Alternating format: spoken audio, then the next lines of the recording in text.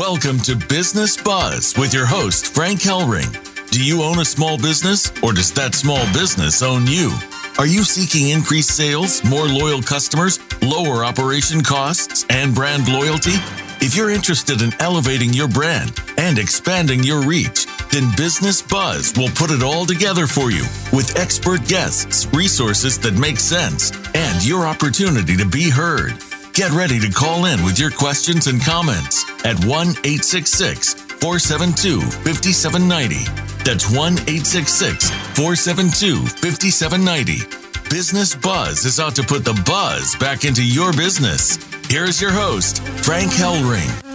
Hey, welcome wherever you may be. You have found Business Buzz. I'm your host, Frank Hellring, and we're coming to you live, prime time on the Voice America Business Network channel. And Business Buzz is brought to you today by On Fire Processing, where there is no burn, just earn. Hey, if you're a small business out there today, you have a danger factor. Yep. Repeat, you have a danger factor, possibly of your merchant processor calling you up and telling you that your merchant processing account just got shut down. Yep, it's happening every time you turn around right now, because if you haven't had your merchant processing products audited by your merchant processor, you could be at risk. So you need to pick up the phone right now and dial 833-866-3473. That's 833-866-3473 and get in touch with On Fire Processing today and make sure you got it right. To contact Business Buzz, you can call us toll free at 877-3-NOWBUZ or email us at info@businessbuzz.com. That's BIZZNESSBUZZ.com. Or if you want to get in touch with me personally,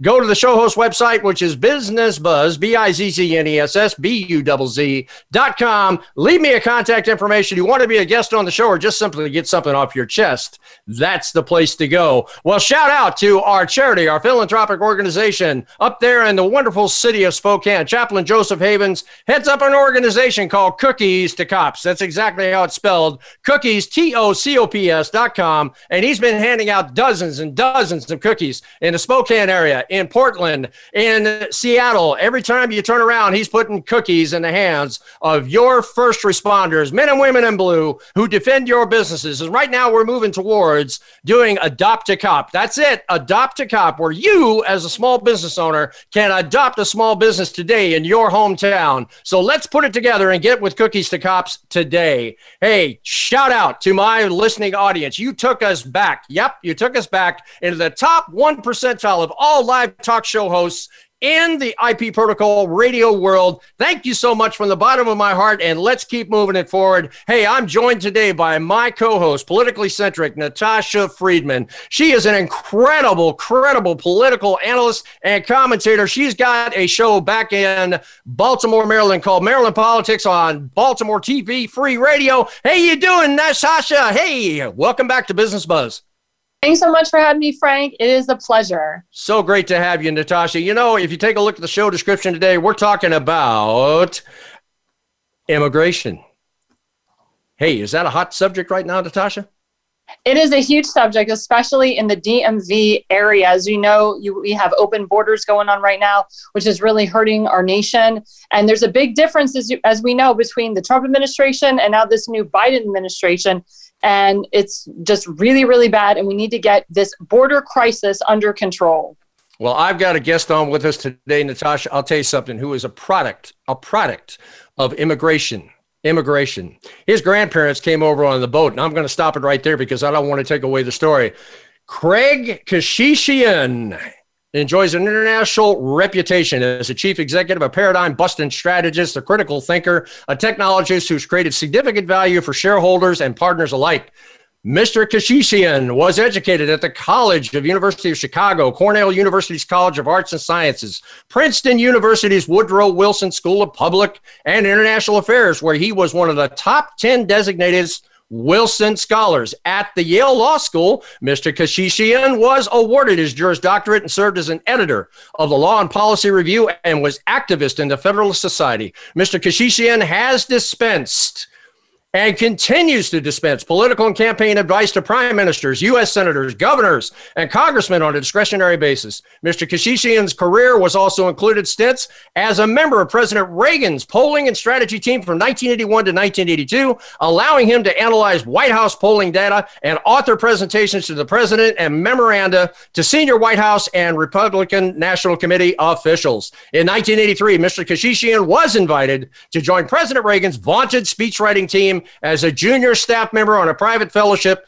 in a series of pre-election speeches to the Business Forums International in Newport Beach. Mr. Keshishian correctly predicted the electoral and popular vote outcome for President-elect Trump, including the prediction of a victory in PA and the North Carolina area. Mr. Keshishian, welcome to Business Buzz. We're so glad to have you with us today. Thank you, Frank. Glad to be here. Craig, you are an incredible story. Your grandparents came on the boat. They ended up in Ellis Island. Please elaborate on that for us, and let's push it forward. Well, Grandma and Grandpa were products of the genocide in Turkey and made their way to the United States as immigrants without a penny in their pockets. Landed at Ellis Island in 1918, 1919 without a thing.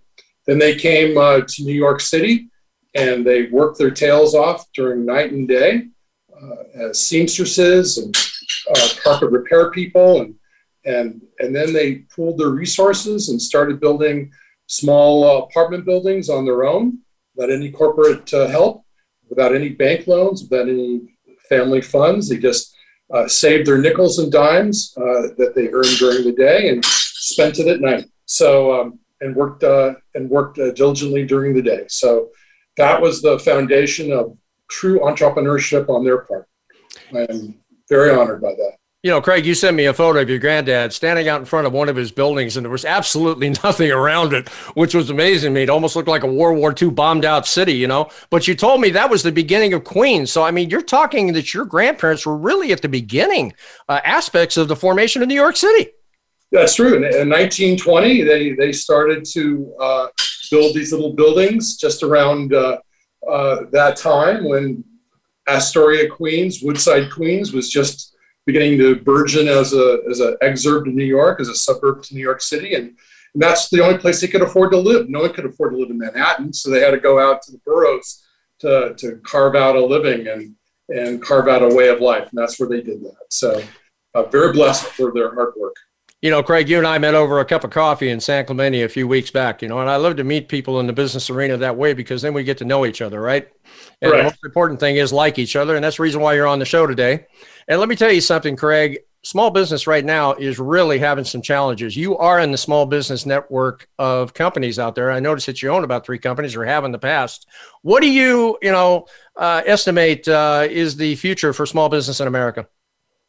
Well, that's all contingent upon how the Biden administration treats people with their inheritance and tax code propositions and their budget-busting infrastructure bills, because I'm beginning to fear that the small businessman and the small businesswoman of the United States are going to be, they're going to have targets on their back. They're going to have bullseyes on their back as they try to muscle their way through this horrible pandemic.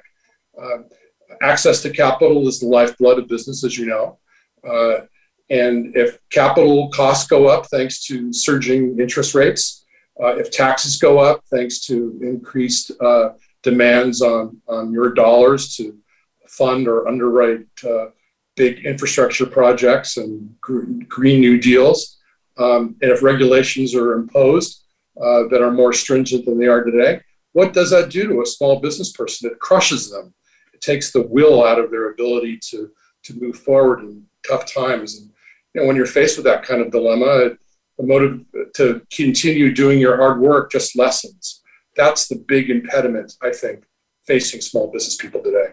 You know, Craig, I know that you're well familiar with an organization out of Nashville called National Federation of Independent Businesses. It's really, and has been turned to be in the past, the Republican business think tank. They did a report in 2015, pulling it forward from 2008. We all know what occupied the White House during that neck of the woods, right? And they pulled it forward to 2015, and they found out that 14.2% of all brick and mortar small businesses have been vaporized. wiped off the face of the earth in the United States of America. Where do you think we stand right now in 2021? I think that number is probably going to double up if all of those aforementioned issues come to the fore. Increased taxes, increased regulation, higher interest rates are the three big killers, the three big killer bees, no pun intended, to small business. It's going to destroy or hamper growth. And certainly, by the way, the fourth prong, which the Republicans were successful in denying the Democrats, was the $15 minimum wage. Can you imagine if that was imposed nationally on all small businesses? That's the difference between life and business death. You know that, and I know that. So fortunately, that's been spared, but we still have three big impending thunderbolts coming our way. And I'm hoping, God willing, politicians wake up and realize that small business really is the spinal column of the American economy. And Biden's doing his damnedest to destroy it. I mean, it's really, I don't see any incentives for small business. And then when you give big box enterprises all kinds of latitude and maneuvering room, it's just going to kill even more small mom and pop shops that compete with them. Small mom and pop groceries, pharmacies, you name it. So think about that too. That's another flip side that, we're just going to be enveloped. Small businesses that are in traditional lines of retail are going to be enveloped by the big box world. And that is frightening in its own right. Your little Main Street grocery store or pharmacy, that's in jeopardy because of that as well. Craig, I don't want to steal Natasha's thunder, but I did have Brian Noem, Kristi Noem, who is the governor of the state of South Dakota's husband, on my show last week. And he brought up a very interesting point. And we talked about, who owns, private farmland in the United States. And the number was 1.36%. 1.36% of all farmland in America is owned by private enterprise. Everything else is owned by the corporations. And then he went on to tell me that the state of South Dakota is absolutely 100% dependent on agribusiness, for its survival. How do you see that shaping up with what's going on in Washington? I found that very frightening. It just spells more credence to my theory that small businessmen and women, small farmers, family farmers, are going to be under tremendous pressure to survive, especially if corporate farming is the norm now in the Midwest and the Southwest.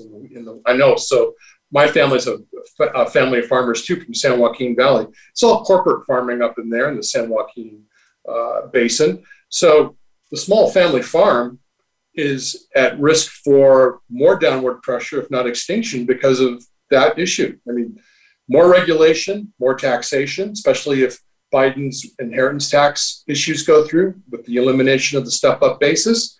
You inherit your family's avocado farm in California that your great-grandfather founded. You're going to have to sell it to pay the tax bill. So where does that leave you? Guess who's going to buy it? A corporate entity. So that just leads to the destruction of a great tradition in America, the small family farm. It's very sad. Natasha always gets on my fanny. She says, Frank, you concentrate too much on California. You need to get a little bit more broad-based, talking about the whole country, the whole world. Same thing. The same model applies to Maryland. I mean, you remember driving through Antietam, through Baltimore. I'll give Natasha a nod. I remember seeing small family corn farms, corn rows, soybean farms out there. And it was patriotic and heart-wrenching to see these beautiful little farms run by generational families as you drive through the beautiful countryside of Maryland. And now I think that's all at risk as well. The same model applies to those farms too. So it's all in the hands of the politicians in DC. How much pressure do they want to put on small business? Craig, the death knell to any small business today is a capital R word called regulatory. You agree with me? I agree. Okay. In September 17th of 2020, right in the middle of the pandemic, Newsom signed into law Senate Bill 1383, which expanded the family rights under CFRA, which was a takeoff on the federal legislation, now rolling back eligibility on small businesses, paying out these benefits on family leave to 5 employees, including siblings, even your grandparents. Can you imagine that? Well, I do, because I live here in California. Nothing is off the table with some of our I must say, displaced friends up in Sacramento. They don't understand small business because they've never been in business for the most part. Most of them are career politicians that have no idea what it takes to start up a small printing shop, a mailbox outlet. Let me tell you this. I used to own strip shopping malls, and my tenants were small business people, from Chinese restaurants to tattoo parlors to comic book stores, graphic book stores, postal agencies, and I've seen how they operate. It's a husband and wife duo for the most part. They bring in a son or a daughter to help them on weekends, or they bring in a parent to help them. And that's their livelihood. That is their lifeblood. And if they have to deal with more, for example, the ADA regulations, I went through all that too with the lawsuits for missing doorknobs or a latch that was misplaced. These things cost small businesses $20,000, $30,000 a hit. That takes out their bottom line. If they have to bring on employees at $15 an hour or give them family leave for extended periods of time, that just destroys, again, their bottom line. How can they survive like that when you put more and more rocks on the back? It's just very sad to watch. If you drive down major thoroughfares in Los Angeles, like Ventura Boulevard, you could shoot a cannonball down these streets. These businesses have been boarded up, they're closed. You may have heard the tales of the woman who owns that bar and grill in Los Angeles. She was on Fox many a night about how her restaurant got shut down, but the movie catering company on the adjacent lot was able to serve food and drink because the movie industry got a cutout in California. The restaurants were forced to close down. So what does that tell you? There are winners and losers under democratic regimes. Yeah. Couldn't agree with you more, Craig. You know, the reason why this show was started back in August and I was picked to be co-host is because advocacy is a big issue in small business, and small business, for a lot intents and purposes, has lost its voice in America.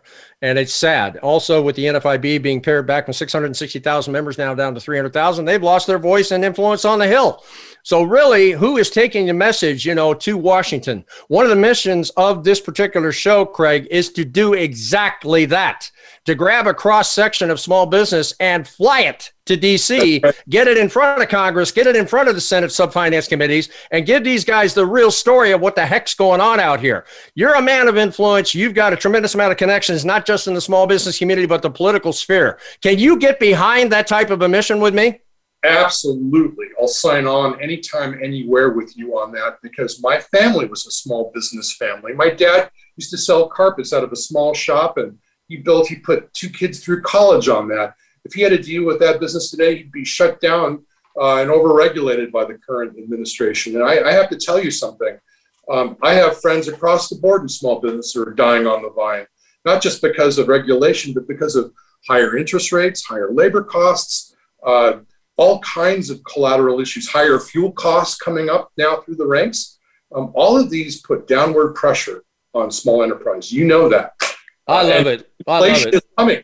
I hate to say it, but we got to take a quick break here. I got to have my advertisers pay for showtime. You're listening to Business Buzz for Frank Hellring, live on the Voice America Business Network to you. Brought to you by now, millionairemindset.life/debt to wealth. You need to go to voiceamerica.com. You need to check out voiceamerica.com. Hit that rectangular box with BIZC. That's going to take you right to my show host webpage, and you need to get with my debt to wealth advertiser who can take you out of debt, all the way from your mortgage down to your student loan debt. Hey, we're mixing it up with Craig Kashishian and Natasha Friedman. We're going to be right back in 2 and 2 with more buzz for your business.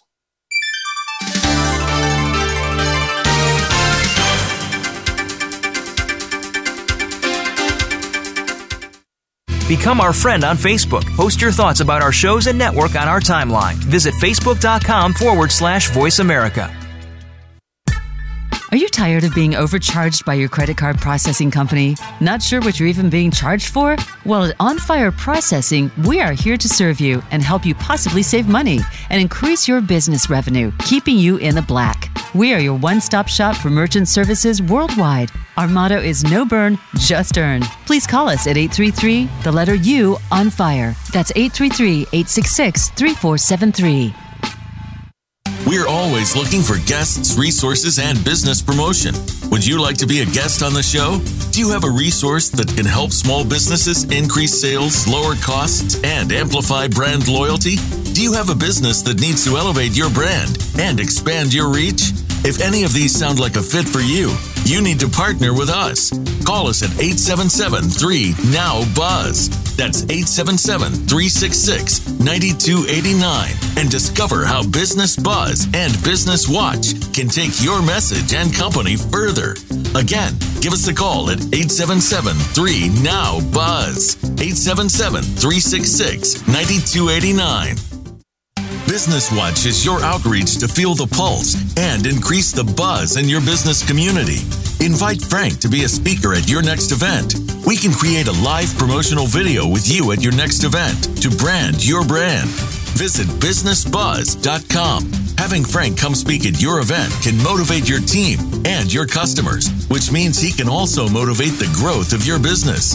It's time to take it to the next level.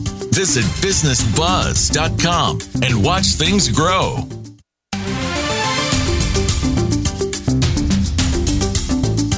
You're listening to Business Buzz with your host, Frank Hellring. To reach the live show, please call 1-866-472-5790. Again, that's 1-866-472-5790. Or send Frank an email at info@businessbuzz.com. That's info@BIZZNESS buzz.com. Now, back to Business Buzz. Hey, we're back. I'm your host, Frank Hellring, on Business Buzz Live, coming to you on Voice America Business Network. I've got my guest, Craig Kahishian, and my co-host, Natasha Friedman. We've been mixing it up the first half of this show, talking about an incredible grandparents of Craig's that came over on the boat, went through Ellis Island, worked their fingers to the bone, made a life for themselves when New York wasn't even really New York. And now Craig is the product of that incredible family legacy. He's involved in politics. He's involved in the business community.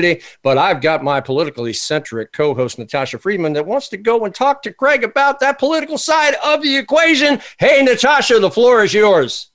Hey, thanks, Frank. So as we mentioned in the first half, Craig, you were a pollster for Ronald Reagan, and you do a lot of data analysis. And one of the biggest things that you do is you work with the election side of it. And we have had multiple different pollsters that have been analyzing from 2016 to 2018 to 2020, even now, about the 2020 presidential election. So as a pollster and data analyst, can you explain to the American people what you saw in your research in regards to the 2020 presidential election? Thank you for having me on, Natasha. I will tell you this. My mentor in the polling world was Reagan's immediate pollster. He's a retired gentleman now. And a few weeks before the election, he gave me some sage advice. He said, Trump will win on election night. He will have the lead on election night. Craig, on day number 2 and on day number 3, that lead will slip away. And I will say his name. It's Dr. Gary Lawrence, the most brilliant pollster I know, and he trained me. And I actually didn't believe that. I actually thought Trump would win on election night, and I called it on election night for the president. We were all together, Matt Towery and Robert Cahaley and I all looked at the numbers, and frankly, we thought that the president was going to win Pennsylvania on election night, and that he would probably muscle out Georgia on election night, and most likely muscle out Michigan on election night.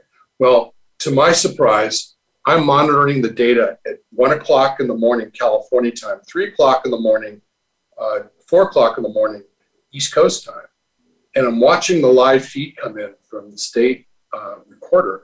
And I saw literally a dump of 25,000 votes for Biden without one offsetting vote, not one vote for Trump. And that raised such deep suspicions with me that I wrote an article about this. That's a true sleight of hand exercise that defies all statistical examples you can dream up. In fact, you're more likely to find a unicorn in your garage than seeing a 22,000 versus 0 offset in a voting tally like that. The odds were in defiance of normal statistical behavior. So I don't know what went wrong, but something very bad happened in those states. that. Go ahead, finish your point. I'm sorry. I don't know what went wrong because I wasn't there. I didn't have access to the tally, but you don't see anomalies like that were uniform across the board in certain key states with huge turnouts that were like 80 or 90% in the city of Milwaukee. 90%, I mean, that almost exceeded the Marxist level turnouts that you'd see in Soviet elections in the 50s and 60s. Something was amiss, and I don't think it was genuine voter turnout that was premised on enthusiasm. I think there was enthusiasm on both sides of the equation.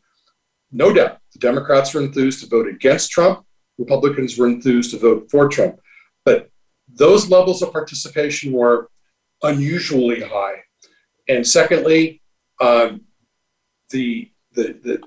shift, the paradigm shift in the middle of the night of significant numbers of votes for Biden without one offsetting vote for Trump, I must tell you to this day, is highly suspicious to me.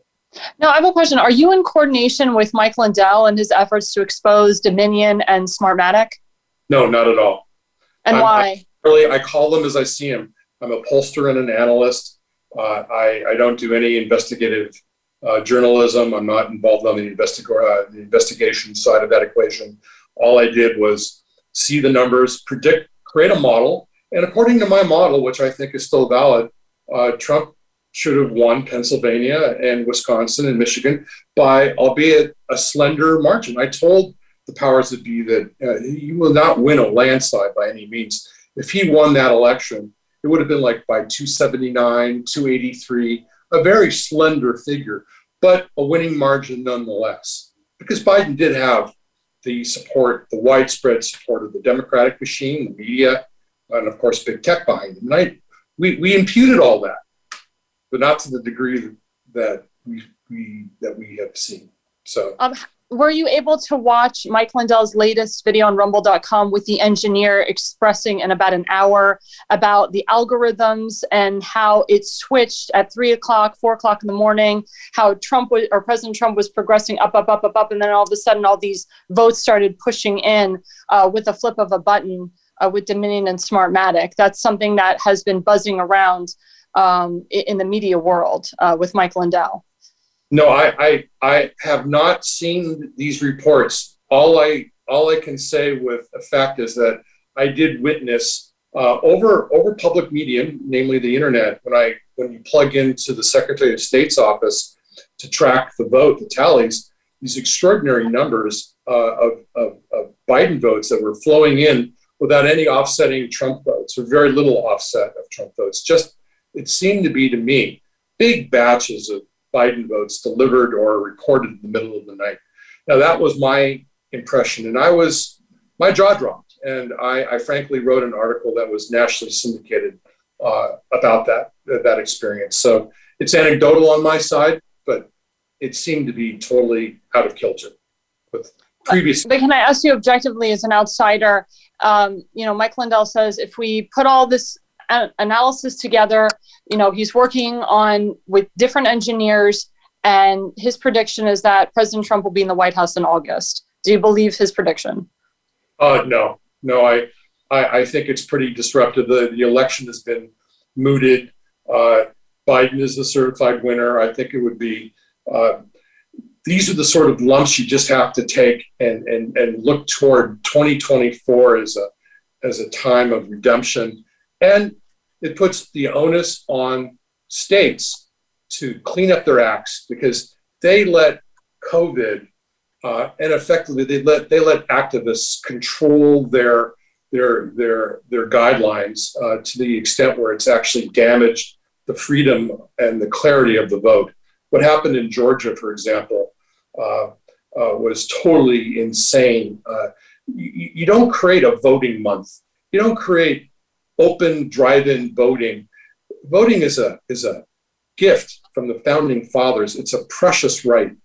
And you don't let that just slip into the Ethernet like that. What's next? Internet voting? Letting animals vote? You have to have some semblance of control, and asking for signatures to match on an absentee ballot like the New York rule is a fair rule. New York is governed by Democrats. It's tougher to vote absentee in New York than it is in Georgia. And as long as states have more uniform voting guidelines and not fall prey to these activists that use COVID as a cover to open up voting into a carnival, that's what it was, really a carnival, we're going to have problems like this again. So I hand it to the states for taking executive action and legislative action to clean up their act. They need. And as you know, Governor Brian Kemp is getting a little, crap right now because he said we need voter ID, in his state. And of course, everyone was in an uproar about it. They decided to move the All-Star game from Atlanta, Georgia, now to Denver, Colorado. But then in the end, Brad Rappersberger and Brian Kemp kind of caved a little bit to the left, as we knew they were going to. What do you think? What is your analysis about that? You have it right on the head. They did cave to the left. They made this consent decree deal with Stacey Abrams to open up, basically to turn elections into carnivals, open street festivals where people can just pick up ballots and deliver them and have caravans and open up the process to the point where there was no sense of regulation or governance at all. And this is what happens when that takes place. You see all kinds of mischief go on, or all kinds of chicanery, and that's not to be tolerated. The voting franchise is much too valuable for that. I get the fact that some people want to just drop off the vote and stick it in a box. That's all fine. But if you're going to vote absentee, you have a duty to at least show an ID. You need to show an ID to get into an airport. You need to show an ID to get to pick up your baseball tickets at will call. You should show an ID to cast your ballot. People bled for that, right? And you should protect that franchise. It's our duty to do so. Now, going to the data side of you, as you know, Governor Newsom is being recalled in the state of California. That is a cry that the people in California are saying, we've had enough of our governor. He's shut down our states. He shut down small businesses. As we know in the first half, we were talking about small businesses. Right. Do you think that this is kind of a revolt for the people in California? Do you think that maybe with this recall, they will vote in a Republican as governor? I know the buzz is they want Rick Grenell to run as governor. As we know, Rick Grenell was the former ambassador to Germany. He also was the former acting director of the DNI. He's a gay for Trump. And he also helped with election integrity in Las Vegas, Nevada, and in Arizona as well. I mean, do you think that that's a cry? Do you think that the people of California, based on maybe your data, that they would switch to maybe having another Republican as governor, like they did with Arnold, putting Arnold Schwarzenegger in there? Well, that's a very good question. And you bring up a very salient point. Remember, Arnold Schwarzenegger is a worldwide celebrity. And he had incredible... And he was married to Maria Shriver, by the way. Kennedy. That's true. He was. But the folks running now, for the most part, are not well known. They're nice guys. I know one of them. He's a very successful man, a very good man. I just hope his name recognition is broad enough. I don't know if Gavin Newsom will be able to survive the recall or not. I have a very funny feeling he will. Yes, it's going to be a rough ride for those. I mean, 2 million people signed up for that petition. And that's, God bless them for doing that. But this is a very blue state. It's made some nice retrenchment toward the center again on certain issues. So I'd say the chances of Gavin being recalled are about 50-50. The chance of Gavin recalled, if Gavin Newsom is recalled, he could easily run again and probably win the recall election like Scott Walker did in Wisconsin.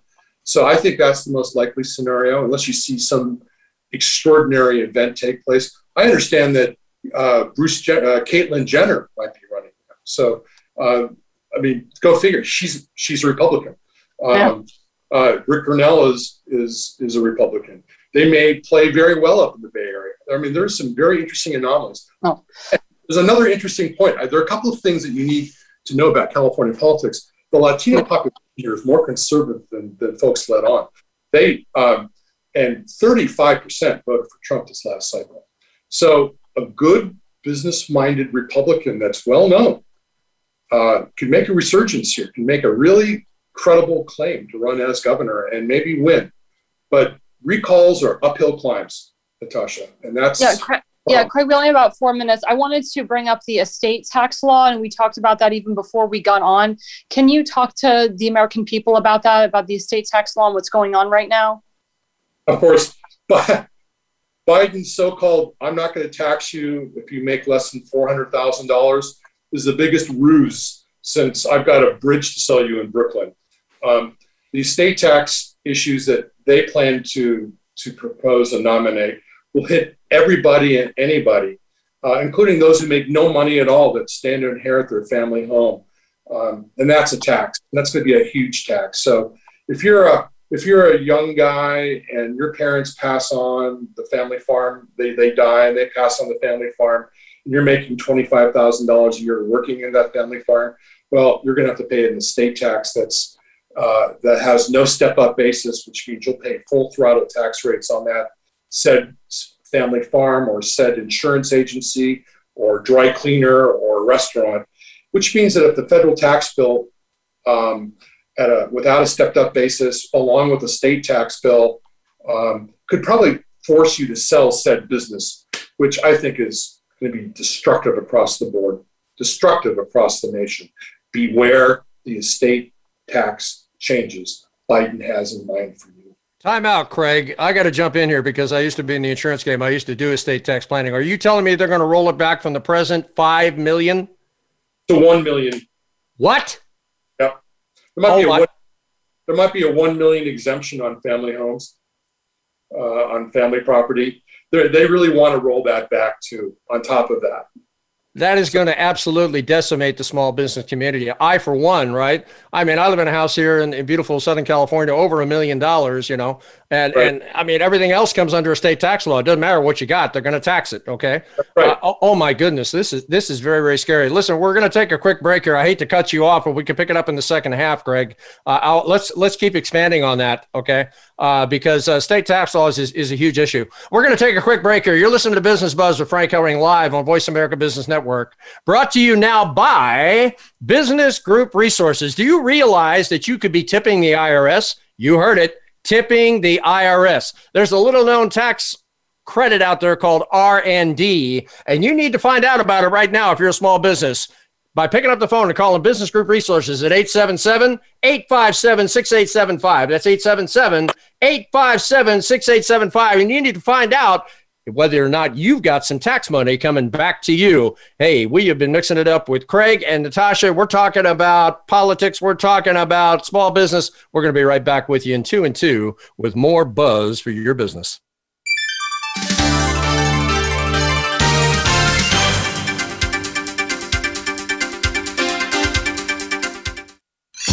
Your favorite Voice America Talk Radio Network shows and hosts are in your car, outdoors, and wherever you need them to be. Listen anywhere. Get our mobile app for iPhone, BlackBerry, or Android at the Apple iTunes App Store, BlackBerry App World, or Android Market. Are you tired of being overcharged by your credit card processing company? Not sure what you're even being charged for? Well, at On Fire Processing, we are here to serve you and help you possibly save money and increase your business revenue, keeping you in the black. We are your one-stop shop for merchant services worldwide. Our motto is no burn, just earn. Please call us at 833, the letter U, on fire. That's 833-866-3473. We're always looking for guests, resources, and business promotion. Would you like to be a guest on the show? Do you have a resource that can help small businesses increase sales, lower costs, and amplify brand loyalty? Do you have a business that needs to elevate your brand and expand your reach? If any of these sound like a fit for you, you need to partner with us. Call us at 877-3-NOW-BUZZ. That's 877-366-9289 and discover how Business Buzz and Business Watch can take your message and company further. Again, give us a call at 877-3-NOW-BUZZ. 877-366-9289. Business Watch is your outreach to feel the pulse and increase the buzz in your business community. Invite Frank to be a speaker at your next event. We can create a live promotional video with you at your next event to brand your brand. Visit businessbuzz.com. Having Frank come speak at your event can motivate your team and your customers, which means he can also motivate the growth of your business. It's time to take it to the next level. Visit businessbuzz.com and watch things grow.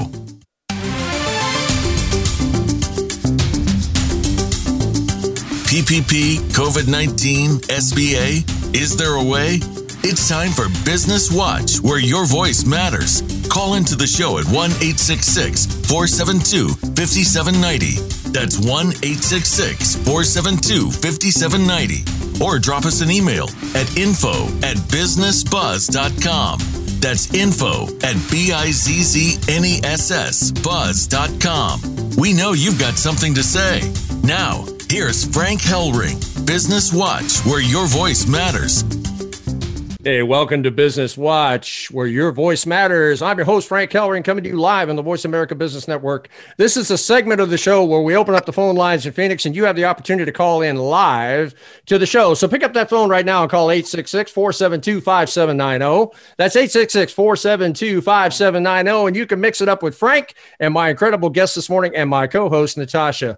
Well, I'll tell you what, Craig and Natasha, this is a section of the show where we all kind of go inside of a conference room, if you will, and sit around the table and basically mix it up about what we discussed in the first half of the show. And I've got three watchwords called meet, collaborate, and grow. Meet is basically, I like you, I'm doing business with you. We got past that. Collaborate, Craig, we already talked about you could get behind helping us to take a consortium back to Washington and talk about small business to those DC wonderful folks back there who are fenced in. And then, of course, Natasha, you are all about helping me to grow this show, and that's the reason why you're on this show. But let me tell you guys something. I'll tell you what, small business and politics, they go hand in hand, don't they? That's true. I mean, everything is political nowadays, but the problem is because of the politics that's in Washington, it is killing small businesses. And Trump won based on small business and the backbone of our nation. So when Biden comes in, he wants to hurt anything that Trump did, anything that a Republican did previously. And it's really sad. And they're saying, we're going to kill the Keystone Pipeline. We're going to kill 70,000 jobs. But we want you to come work for this Green New Deal, which goes completely against what they originally worked for. So you're working on the Keystone Pipeline, you're making $150,000 a year. Then you go work in the Green New Deal and you're making $60,000 a year or less. It's a real problem, especially for people with big families as well. You bet. Craig, you've had some friends, right, in that restaurant community, which I've had this show focused on quite a bit in my past show regimen. Let me ask you a question. What's your experience out there with some of the restaurant owners? Well, I owned restaurants in my real estate properties, and two of them went out of business because of COVID. One of them is on the bubble right now, and a dear friend just had to shut down her operation in Sherman Oaks because of COVID as well. She had to sell out her lease because she couldn't open up at all. Governor Newsom's and Mayor Garcetti's regulations were so strict that she didn't have the cash reserves to sustain herself. So she sold out. She's retired now. Let me tell you something, Craig. I've always wanted to put a show together with actual restaurant owners. We haven't done that yet.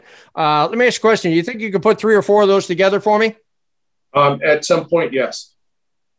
I think it's important to hear from, people who basically are living it day in and day out.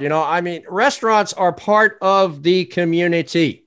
If you take a look at the community, you might as well put the flag waving up beside it, right? Restaurants are the community. That's correct. Especially in small towns. Yes. Go ahead, Craig. Go ahead. We had a small towns, small cities, and big cities too. Restaurants are part of the social fabric. They are meeting places. They are extraordinary venues for relaxation and opportunity to actually make your first job, to make your living. And also, they're great entry points for young people to get a job in life, to get that first start, to see how a business operates, to learn discipline and a work ethic. Restaurants are a passport to great things in life. And if that gets shut down or stunted, it just stops a channel of talent from ever growing. to the level it can be. Think about how many people that you and I know got their start flipping burgers at McDonald's or at In-N-Out. Think about that. Then they went on to college and developed their own lives. But that first job usually was at a restaurant, bussing tables. My first job in life was a bartender, a bar back to my uncle's restaurant in New York City. So that's how I learned how a business operates. Craig, you're talking to one. I was a grill man at McDonald's in high school. I flipped burgers. Yeah, you're talking. Need I say more? I mean, yeah, you're preaching to the choir, But, the thing about it is that we're looking at this restaurant community, kind of in a sense through jaded glasses, because we're saying to ourselves, are they going to come back? More importantly, when they do come back, are they going to be profitable, right? That's right. The problem is that restaurants, as you know well, are faced with extraordinary external pressures. It's just not wages. It's inflation. The cost of food is going up. The cost of beef is going up. The cost of pork is going up. The cost of chicken is going up.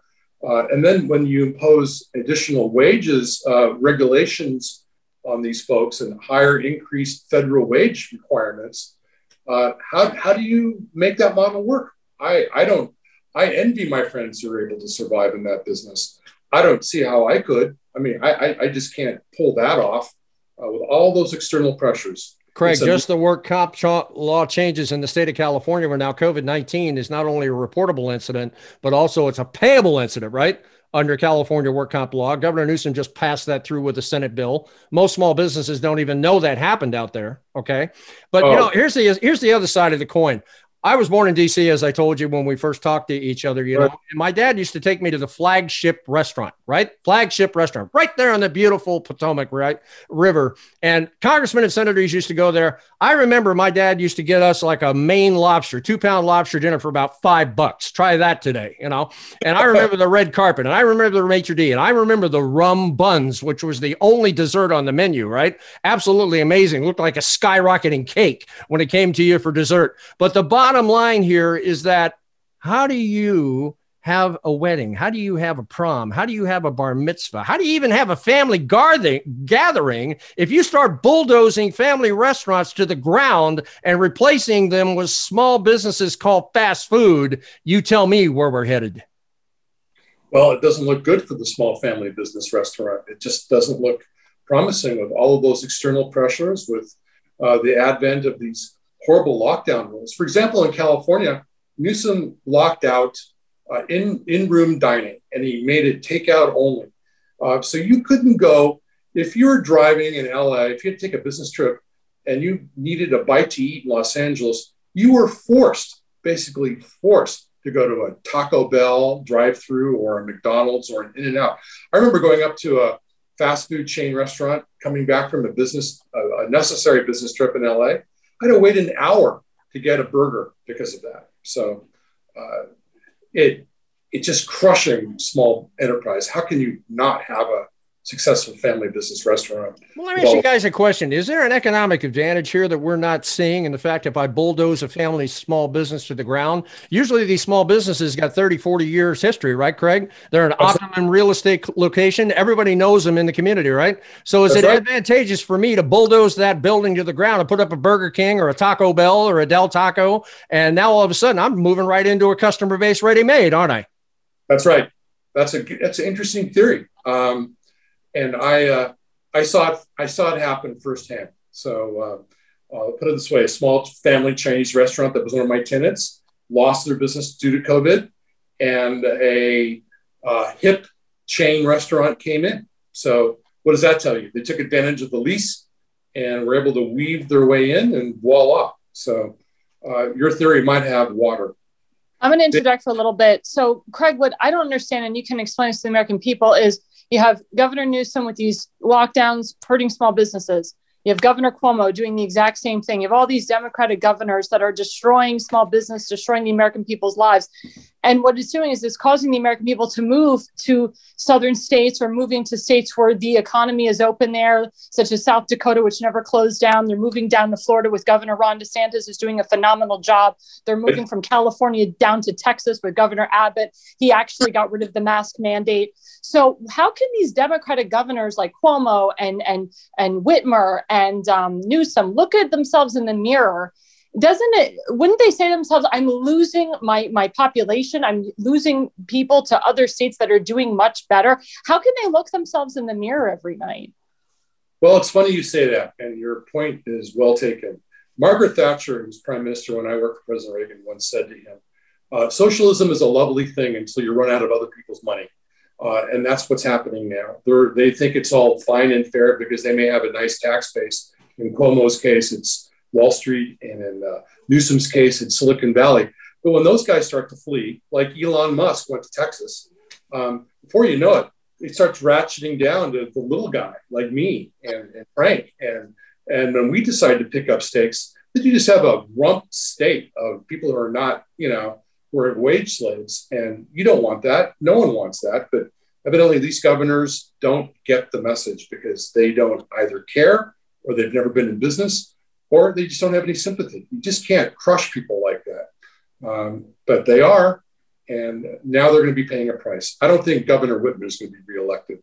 I think her political career is pretty dim. I think Cuomo's is already dimmed out for other reasons. And Newsom is right on the bubble right now. That's why, if you notice, he's loosening things up. I think it's motivated by fear than by any sort of desire to help. So, well, based on the projection of your data tracks that you do you think that the American people in these states are going to vote Republicans as governors, such as in Michigan and New York and California, in your opinion, based on your data? I think Michigan is a very strong candidate to turn totally Republican.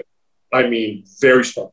New York, heavier lift, but doable. I mean, Lee Zeldin's a great guy. They've had a precedent there in George Pataki as governor. I wouldn't be shocked at all if a good Republican comes up through the ranks like Lee and runs with a credible message. He could easily be elected. California, you know what? It's going to be a great experiment.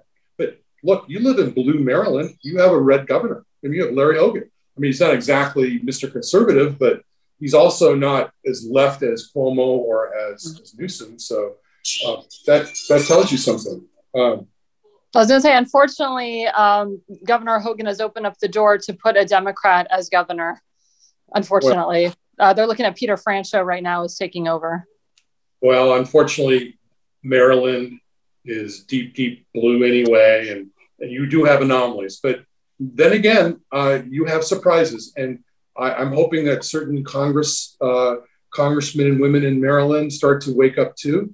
You might see a resurgence of Republican talents coming up back through the Eastern Shore area in Maryland, people who understand family farms and oyster farms and other small enterprise that I've seen on the Eastern Shore. So don't be shocked if you see a Republican come back to the ranks again there. And also in Virginia, they want to get rid of Ralph Northam. He's terrible up there. He wants to get rid of the Second Amendment. He's terrible up there. For good cause. Virginia is one of these purplish states that's going to actually turn more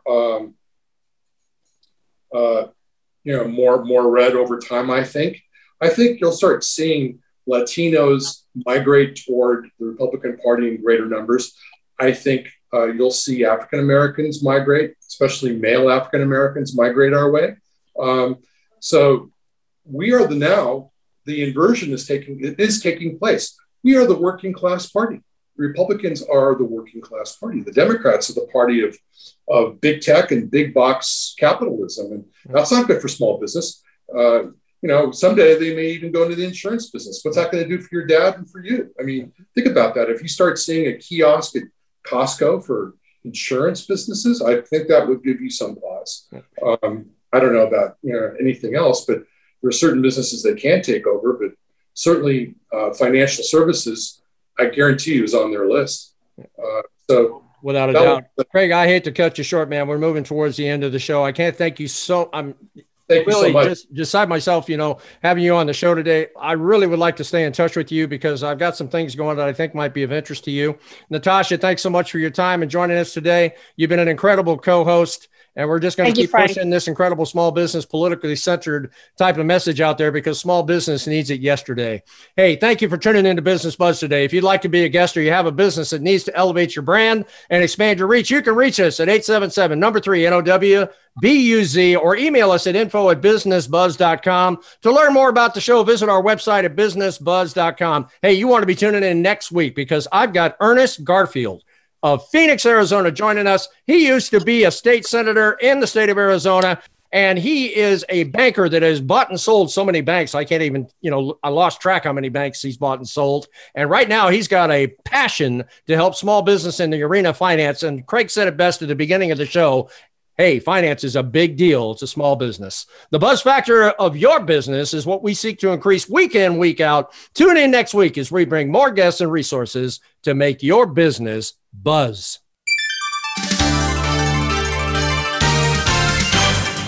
Thanks for tuning in Business Watch and Business Buzz with Frank Hellring. We'll be back next Wednesday at 1 p.m. Eastern Time and 10 a.m. Pacific Time on the Voice America Business Channel.